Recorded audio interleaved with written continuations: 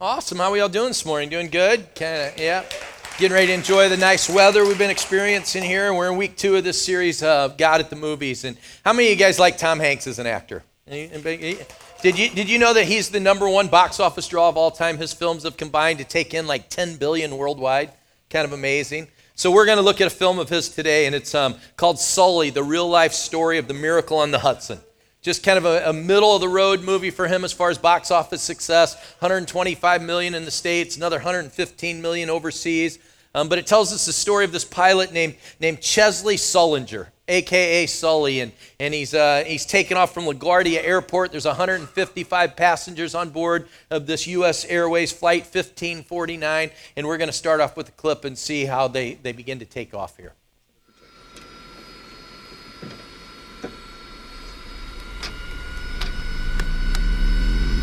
Sorry. Go this side.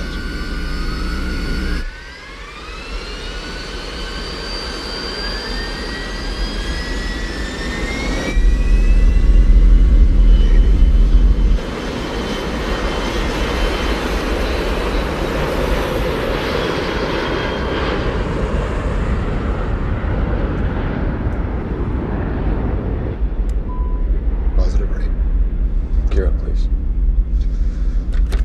Get up.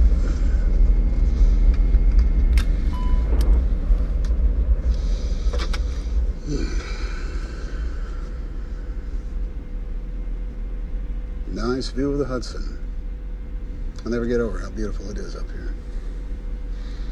Life's easier in the air. Yes, it is. Birds. Whoa.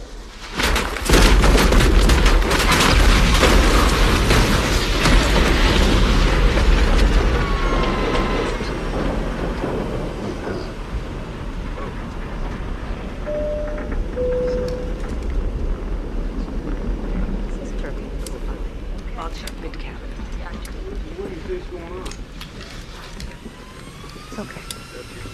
Everyone, might be a good idea just to keep your seatbelts on. You got one rolling back. You got both of them rolling back.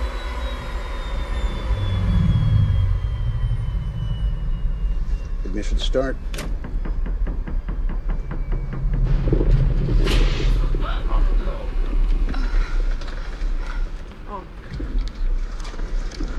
I'm starting the APU.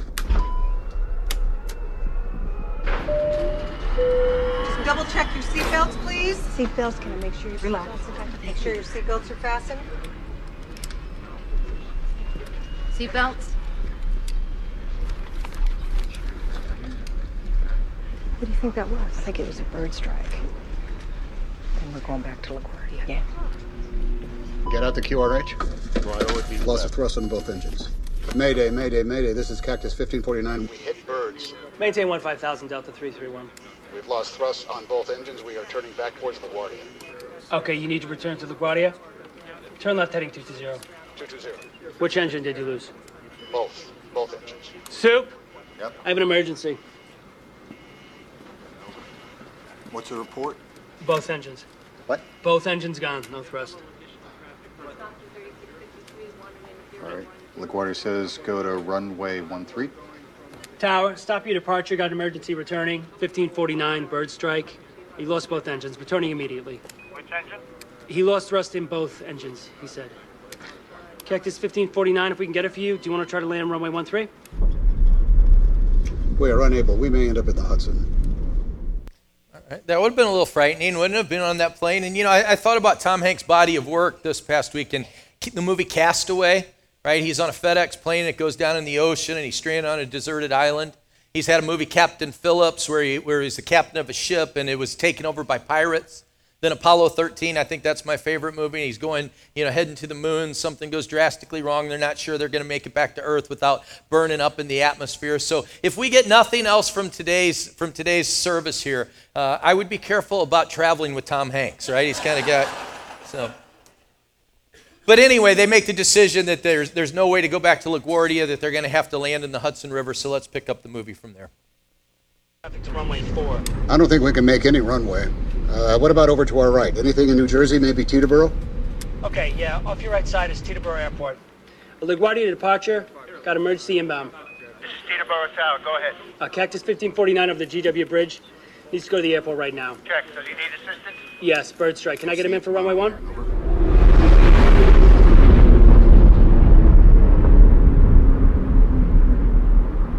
Cactus 1549, wanna try and go to Teterboro? Obstacle.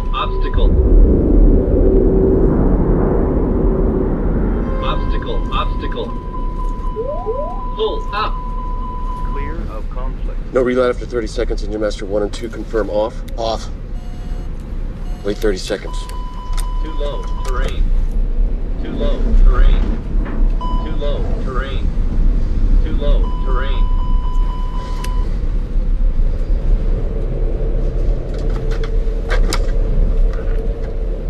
This is the captain. Brace for impact. 500.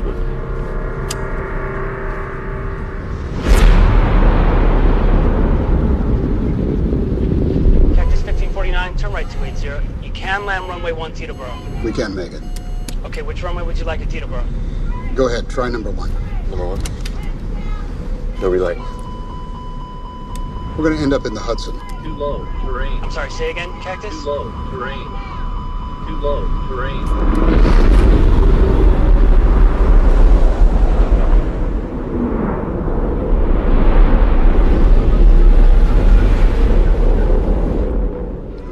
Flaps out. Put the flaps out. Flaps out. Cactus 1549, radar contact lost.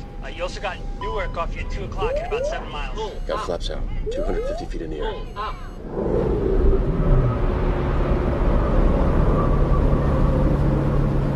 170 knots. Got no power in either one. Try the other one. Try the other one. 49? Still out? 150 knots. Got flaps too. You want more? No, let's do it. You got runway 29 available at Newark. It'll be 2 o'clock at 7 miles. You got any ideas? Actually, not. Terrain. Terrain. Pull up. Pull up. Pull up. Pull up. Pull up. Pull up. Pull up. We're gonna brace. Pull up. 30. Pull up. 20. Pull up.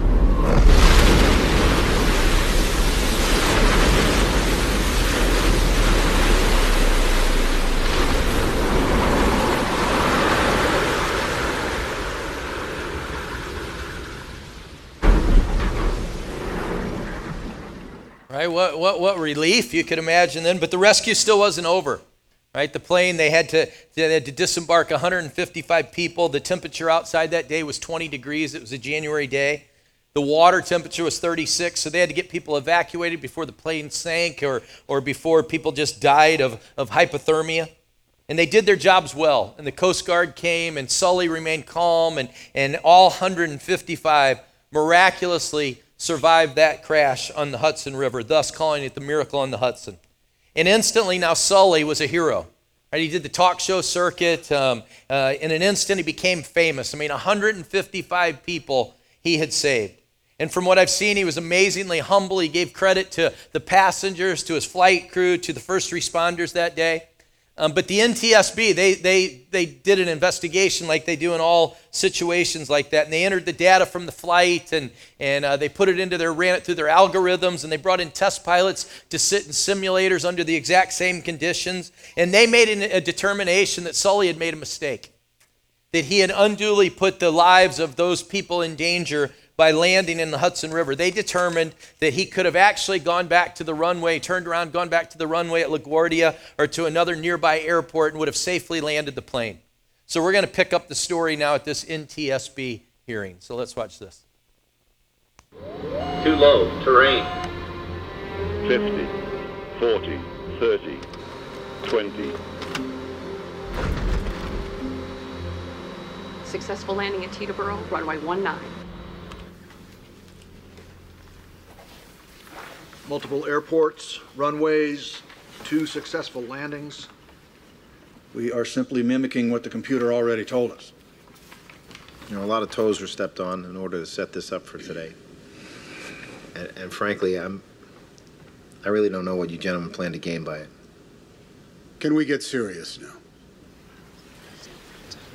Captain? We've all heard about the computer simulations, and now we are watching actual sims, but I can't quite believe you still have not taken into account the human factor. Human piloted simulations showed that you could make it back to the airport. No, they don't. These pilots were not behaving like human beings, like people who are experiencing this for the first time. Well, they may not be reacting like you did. Immediately after the bird strike, they are turning back for the airport, just as in the computer sims, correct? That is correct. They obviously knew the turn and exactly what heading to fly. They did not run a check. They did not switch on the APU. They had all the same parameters that you faced. No one warned us. No one said you are going to lose both engines at a lower altitude than any jet in history. But be cool. Just make a left turn for LaGuardia like you're going back to pick up the milk. This was dual engine loss at 2,800 feet, followed by an immediate water landing with 155 souls on board. No one has ever trained for an incident like that. No one. In the Teterboro landing, with its unrealistic bank angle, we were not the Thunderbirds up there. I'd like to know how many times the pilot practiced that maneuver before he actually pulled it off. I'm not questioning the pilots. They're good pilots. But they've clearly been instructed to head for the airport immediately after the bird strike. You've allowed no time for analysis or decision-making. In these simulations, you take in all of the humanity out of the cockpit. How much time did the pilots spend planning for this event, for these simulations? You are looking for human error. Then make it human.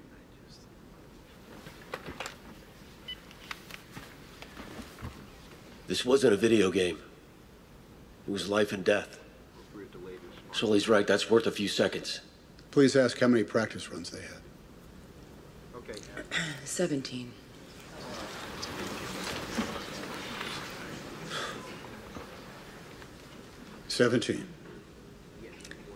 The pilot who landed at Teterboro had 17 practice attempts before the simulation we just witnessed.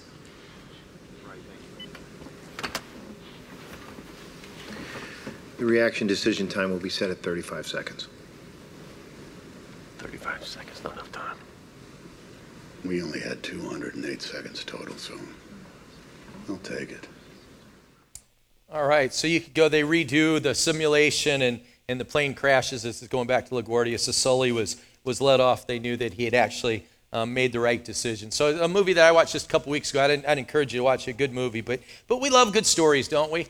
I mean, we love heroes, Spider-Man, Iron Man, Batman, Mighty Mouse, Hong Kong Phooey, for those who are a little older, right?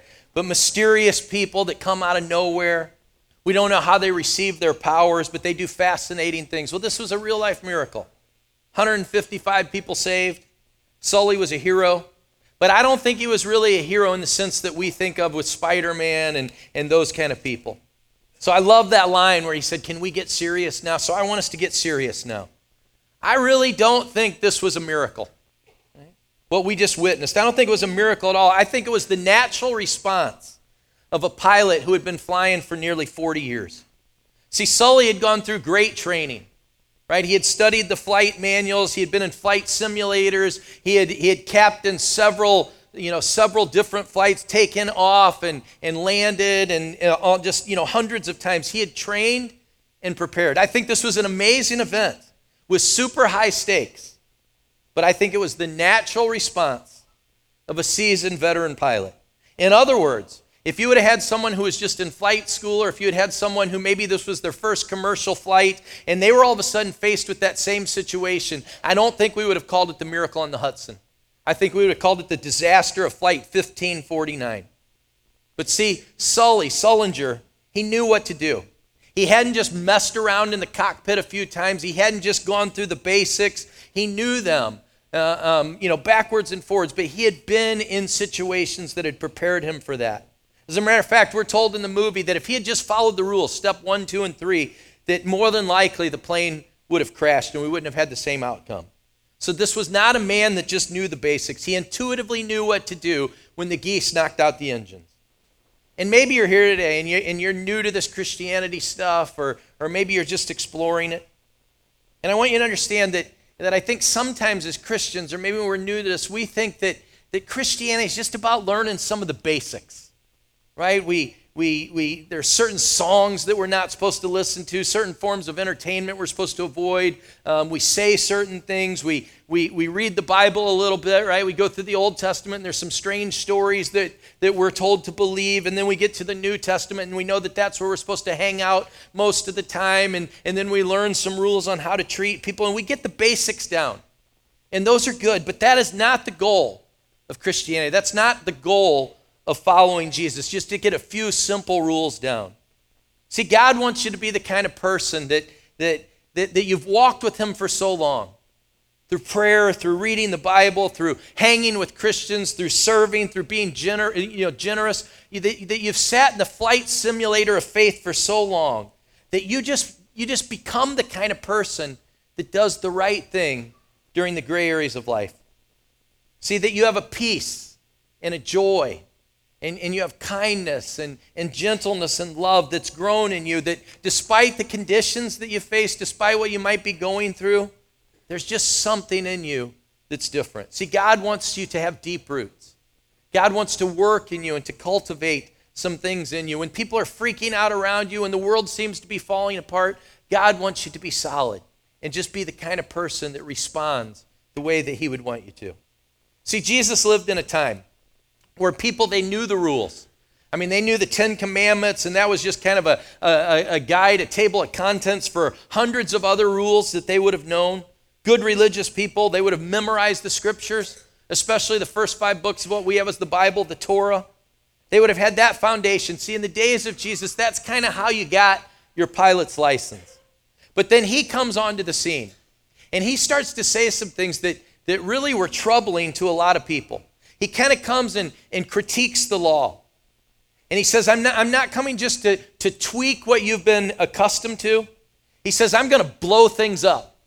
I'm going to make this brand new. He says, the old has served its purpose. It's pointed to me. It's shown that there is a better way to live, but it's also pointed out the fact that you can't do it. He says, it is all pointed towards me. Now the kingdom of God is at hand in me, in my personhood. And see, they're troubled because for hundreds of years, they had known nothing else. But Jesus knew that the rules are going to fail, right? When you're in a gray situation, when nothing seems right, Jesus came to give us something so much greater and better than just step 1, 2, or 3. See, he's blowing up the system, not just updating the playbook, not interested necessarily in just giving us a better morality. Jesus is interested in each one of us becoming a totally different person, new altogether.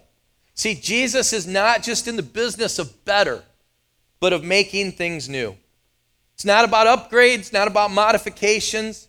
See, we can get that from religion and self-help books, step 1, 2, and 3, 7 ways to do this, 3 rules. And I think those things can help, and maybe you become a little bit more of a moral person. You might make a little headway there, but I think Jesus would say, that is not my primary concern. Jesus says, I have something so much better for you than that. I want to transform you. I want to make you into a completely new person. And that is good news, because I think we all know that we have some flaws, some areas in our life where we've tried hard, but we need to be made new. And the scriptures have said it in different ways from the very beginning. There were prophets that wrote hundreds of years before Jesus, and they'd speak to the nation of Israel, and they would be speaking into a specific situation, but they would also be pointing to another day, a day when Jesus was going to come onto the scene. And this is what Ezekiel wrote. He was writing about God and basically writing for God, and says this: I will give you a new heart and put a new spirit in you. I will remove from you your heart of stone and give you a heart of flesh. Again, he's pointing to the time when Jesus comes onto the scene. So it's not just going to be an improved you, it's going to be a brand new you. John 3:3, these are the words of Jesus. And he says, very truly I tell you that no one can see the kingdom of God unless they are born again. Totally remade, rebirth. 2 Corinthians 5:17 says this. This is the Apostle Paul a few years after Jesus is ascended back to heaven. And he's looking back and he says, therefore, if anyone in Christ, the new creation has come, the old is gone, and the new is here. See, again, Jesus isn't just trying to upgrade your morality. That is not what Christianity is all about. He is inviting you into a brand new reality. But if the old system, and especially thinking back in his day, if the old system is gone, if that's what they had gone with for hundreds of years, and it made sense. I mean, we worship this way, we act this way, we eat these foods, we avoid these things. People can grasp that. But if that's gone, then what's replacing it? What is Jesus bringing?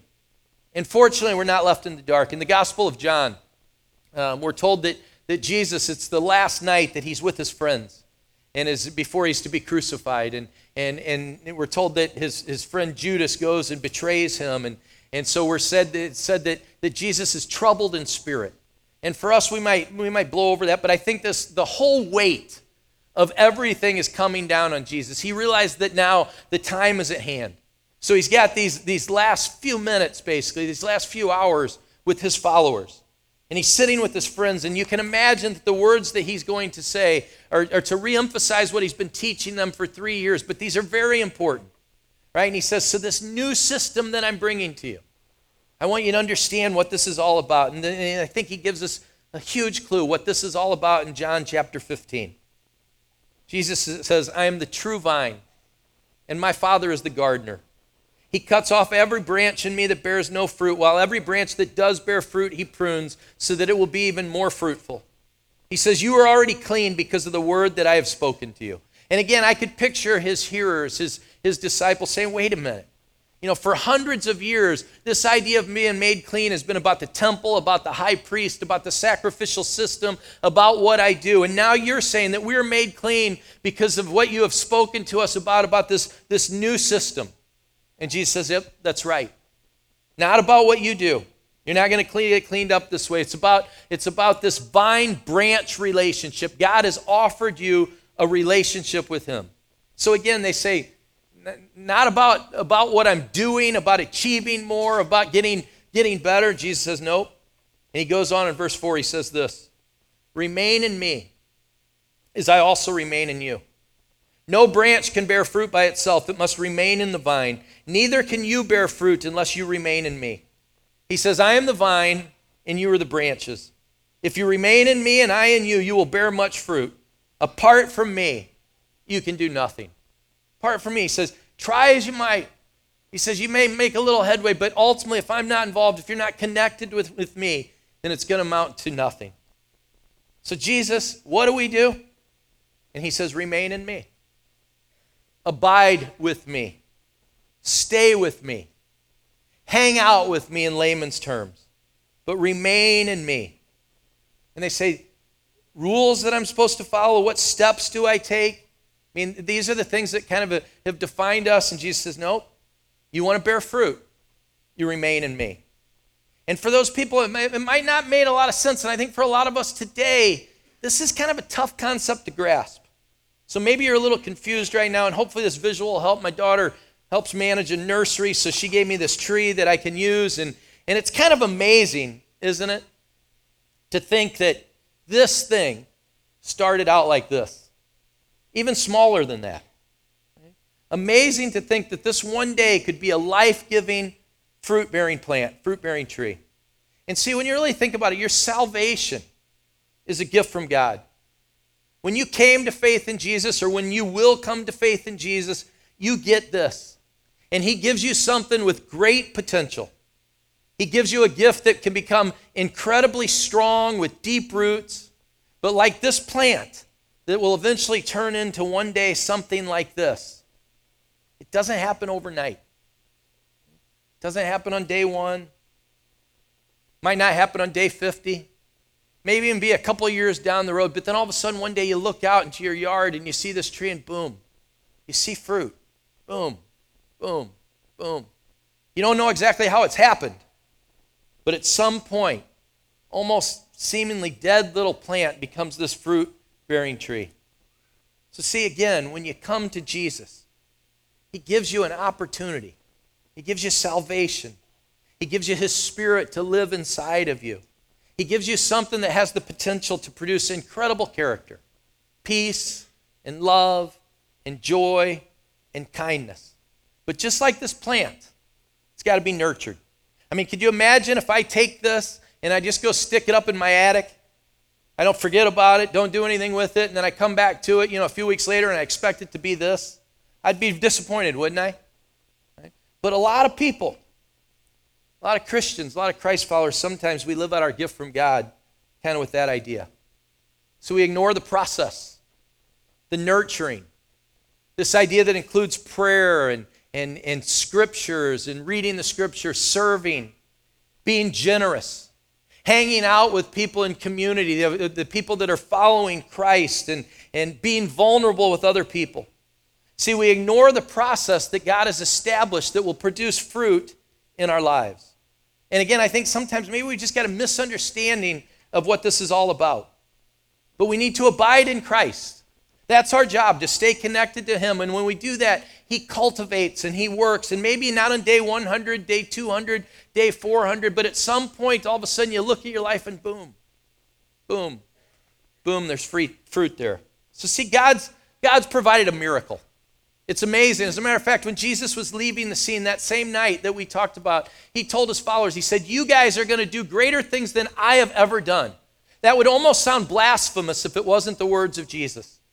But he knew that he was going to send his Spirit to reside in people and to work and to produce this fruit. Our job, their jobs, were to abide and to remain in Jesus.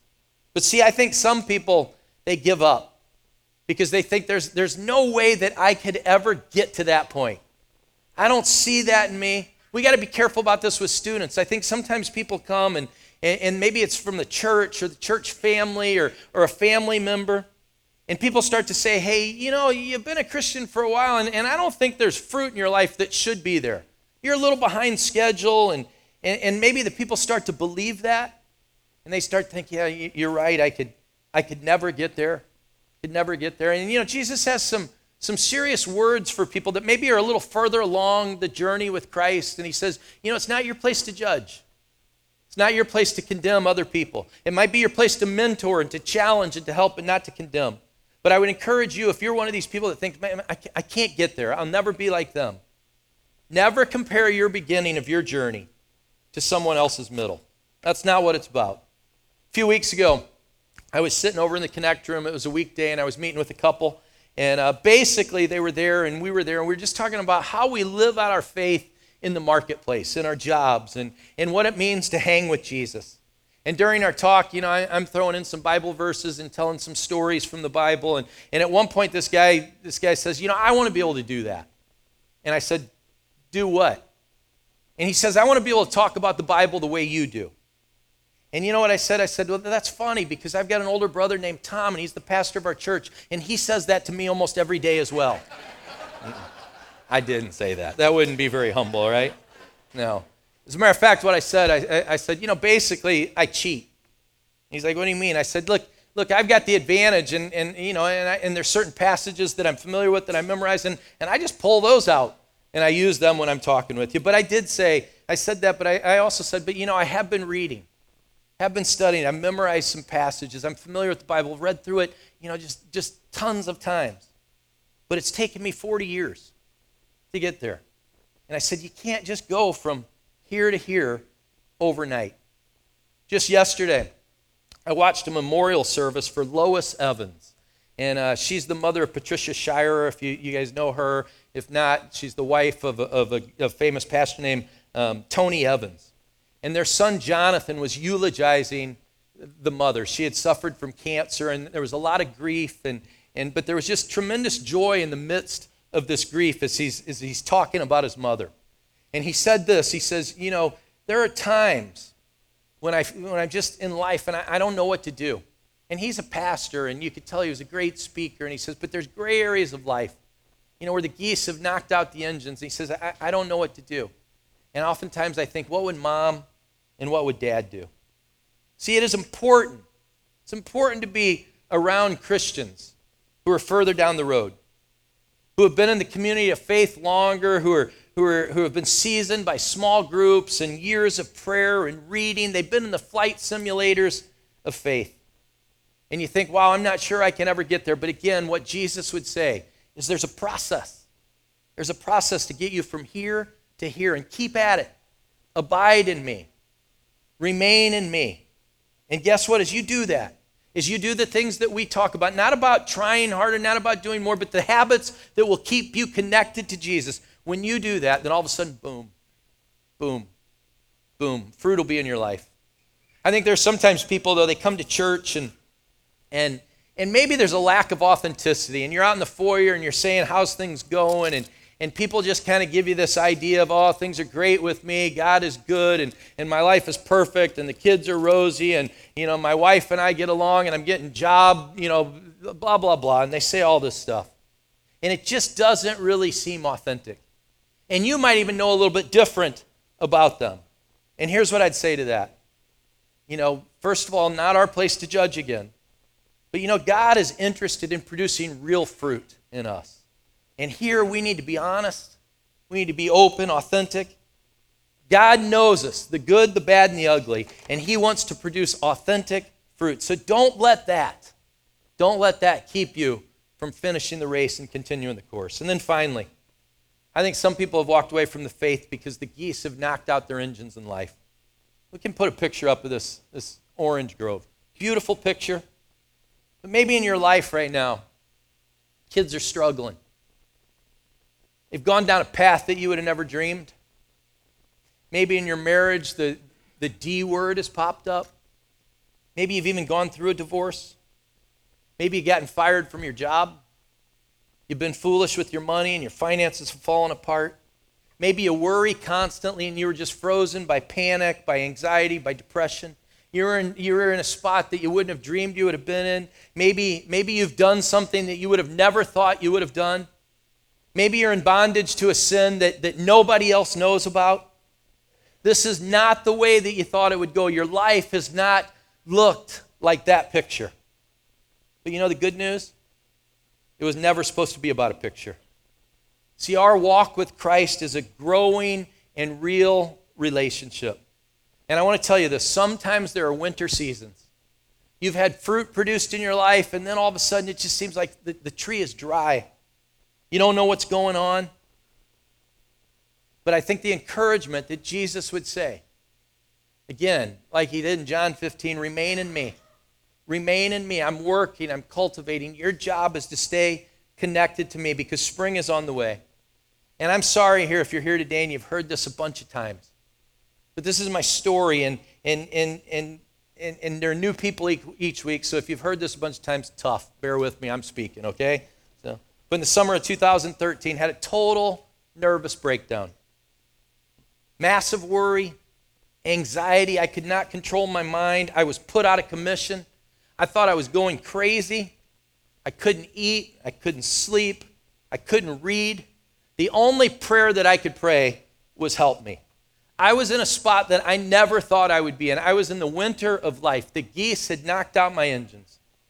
And fortunately, I had good friends, a great church family, a great family, and I remained in Christ. And I know that God did not cause my breakdown. See, there were areas of my life that needed to be resurrected, that needed to be made new. And while I'm still a work in progress, God did amazing things through that time period and still has. As a matter of fact, I would say that area of my life has produced more fruit in my life for my family, for the church, for myself than I could have ever imagined. Never want to go through that experience again. It was horrible, it was hard, but I'm thankful for it. Only God takes your greatest weakness and turns it into your greatest strength. This is what happens to fake fruit, by the way. It falls off, right? But it's natural for our God. I mean, when you think of the cross, he sends his son, the most horrific act ever imaginable. The rescuer comes down, the creator comes down, and he is killed by the ones that he came to save.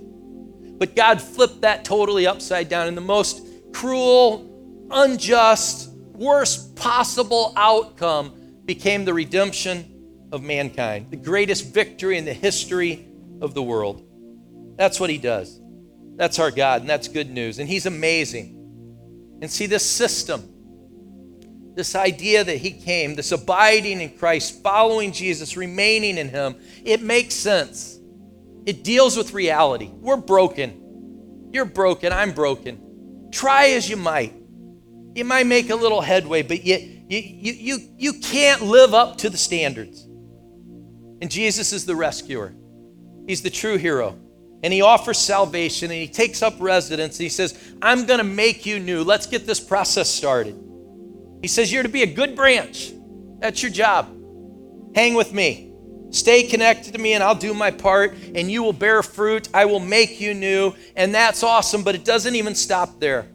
I told you I listened to that eulogy from Jonathan Evans, and he spoke at his mother's funeral, and again, he was grateful for all that they had done, but he said this. And he asked this question among the people, and it really turned into a church service and just powerful. I'd encourage you to go watch it. But he asked this question. He says, how do you know that you're serving God? Ask that to the people in the audience. He says, how do you know that you're serving God? And again, speaking of his mother, he says, you know you're serving God when somebody is impacted. So this idea of the fruit that's in our life, it's good for us. Produces fruit in me, produces fruit in you, but also part of our fruit is the impact we have on other people.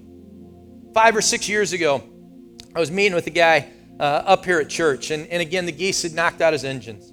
And he had made some choices, done some stupid stuff, and his family was broken, and he wasn't sure if his marriage was going to make it. But he came, he confessed, he repented, and then he got serious about hanging out with Jesus, about following Christ, about remaining in him. And soon afterwards, he was baptized. And again, here's a plug. We have baptism services regularly. And he didn't get himself cleaned up first before he got baptized. Came just as he was. Because as a matter of fact, when we were baptized, basically what we were declaring is, I can't clean myself up. I need a Savior. I need a rescuer. But he knew that that was part of the process, to humble himself. And he was baptized. And I know that he attends. He reads scriptures, he prays, he's involved in authentic community, he serves, he lives out his faith at work. He's by no means perfect, but over these last 4 or 5 years, he has been abiding and remaining in Christ. And guess what? I've watched it firsthand. Boom, boom, boom. The fruit is appearing in his life. And he recently sat down just a couple weeks ago with Josh and some other people over at the City Church, and he was kind of leading them in a devotional. And he says, you know what? I've got a group of people that I pray for, like 10 people that I pray for every day that are on a list. And he says, every week, I don't fail to invite them to church. Right? Because he's abiding in Christ, his mind's right. And he was super pumped on this morning because he had gotten eight texts saying that 8 different people were going to come to that service that morning. Only 1 or 2 ended up showing up. But he keeps praying. And he keeps asking. And I guess what I'm saying, if we abide in Christ, all of us, think if we all had a list of 8 or 10 people that we are praying for, and we don't just stop there. We ask and we invite. And he said he did that because he loves these people, and he wants them to know the Jesus that has changed his life and made him new. So see, God wants to produce fruit in you, but then he also wants to produce fruit in other people through you, and the fruit that you have will impact them.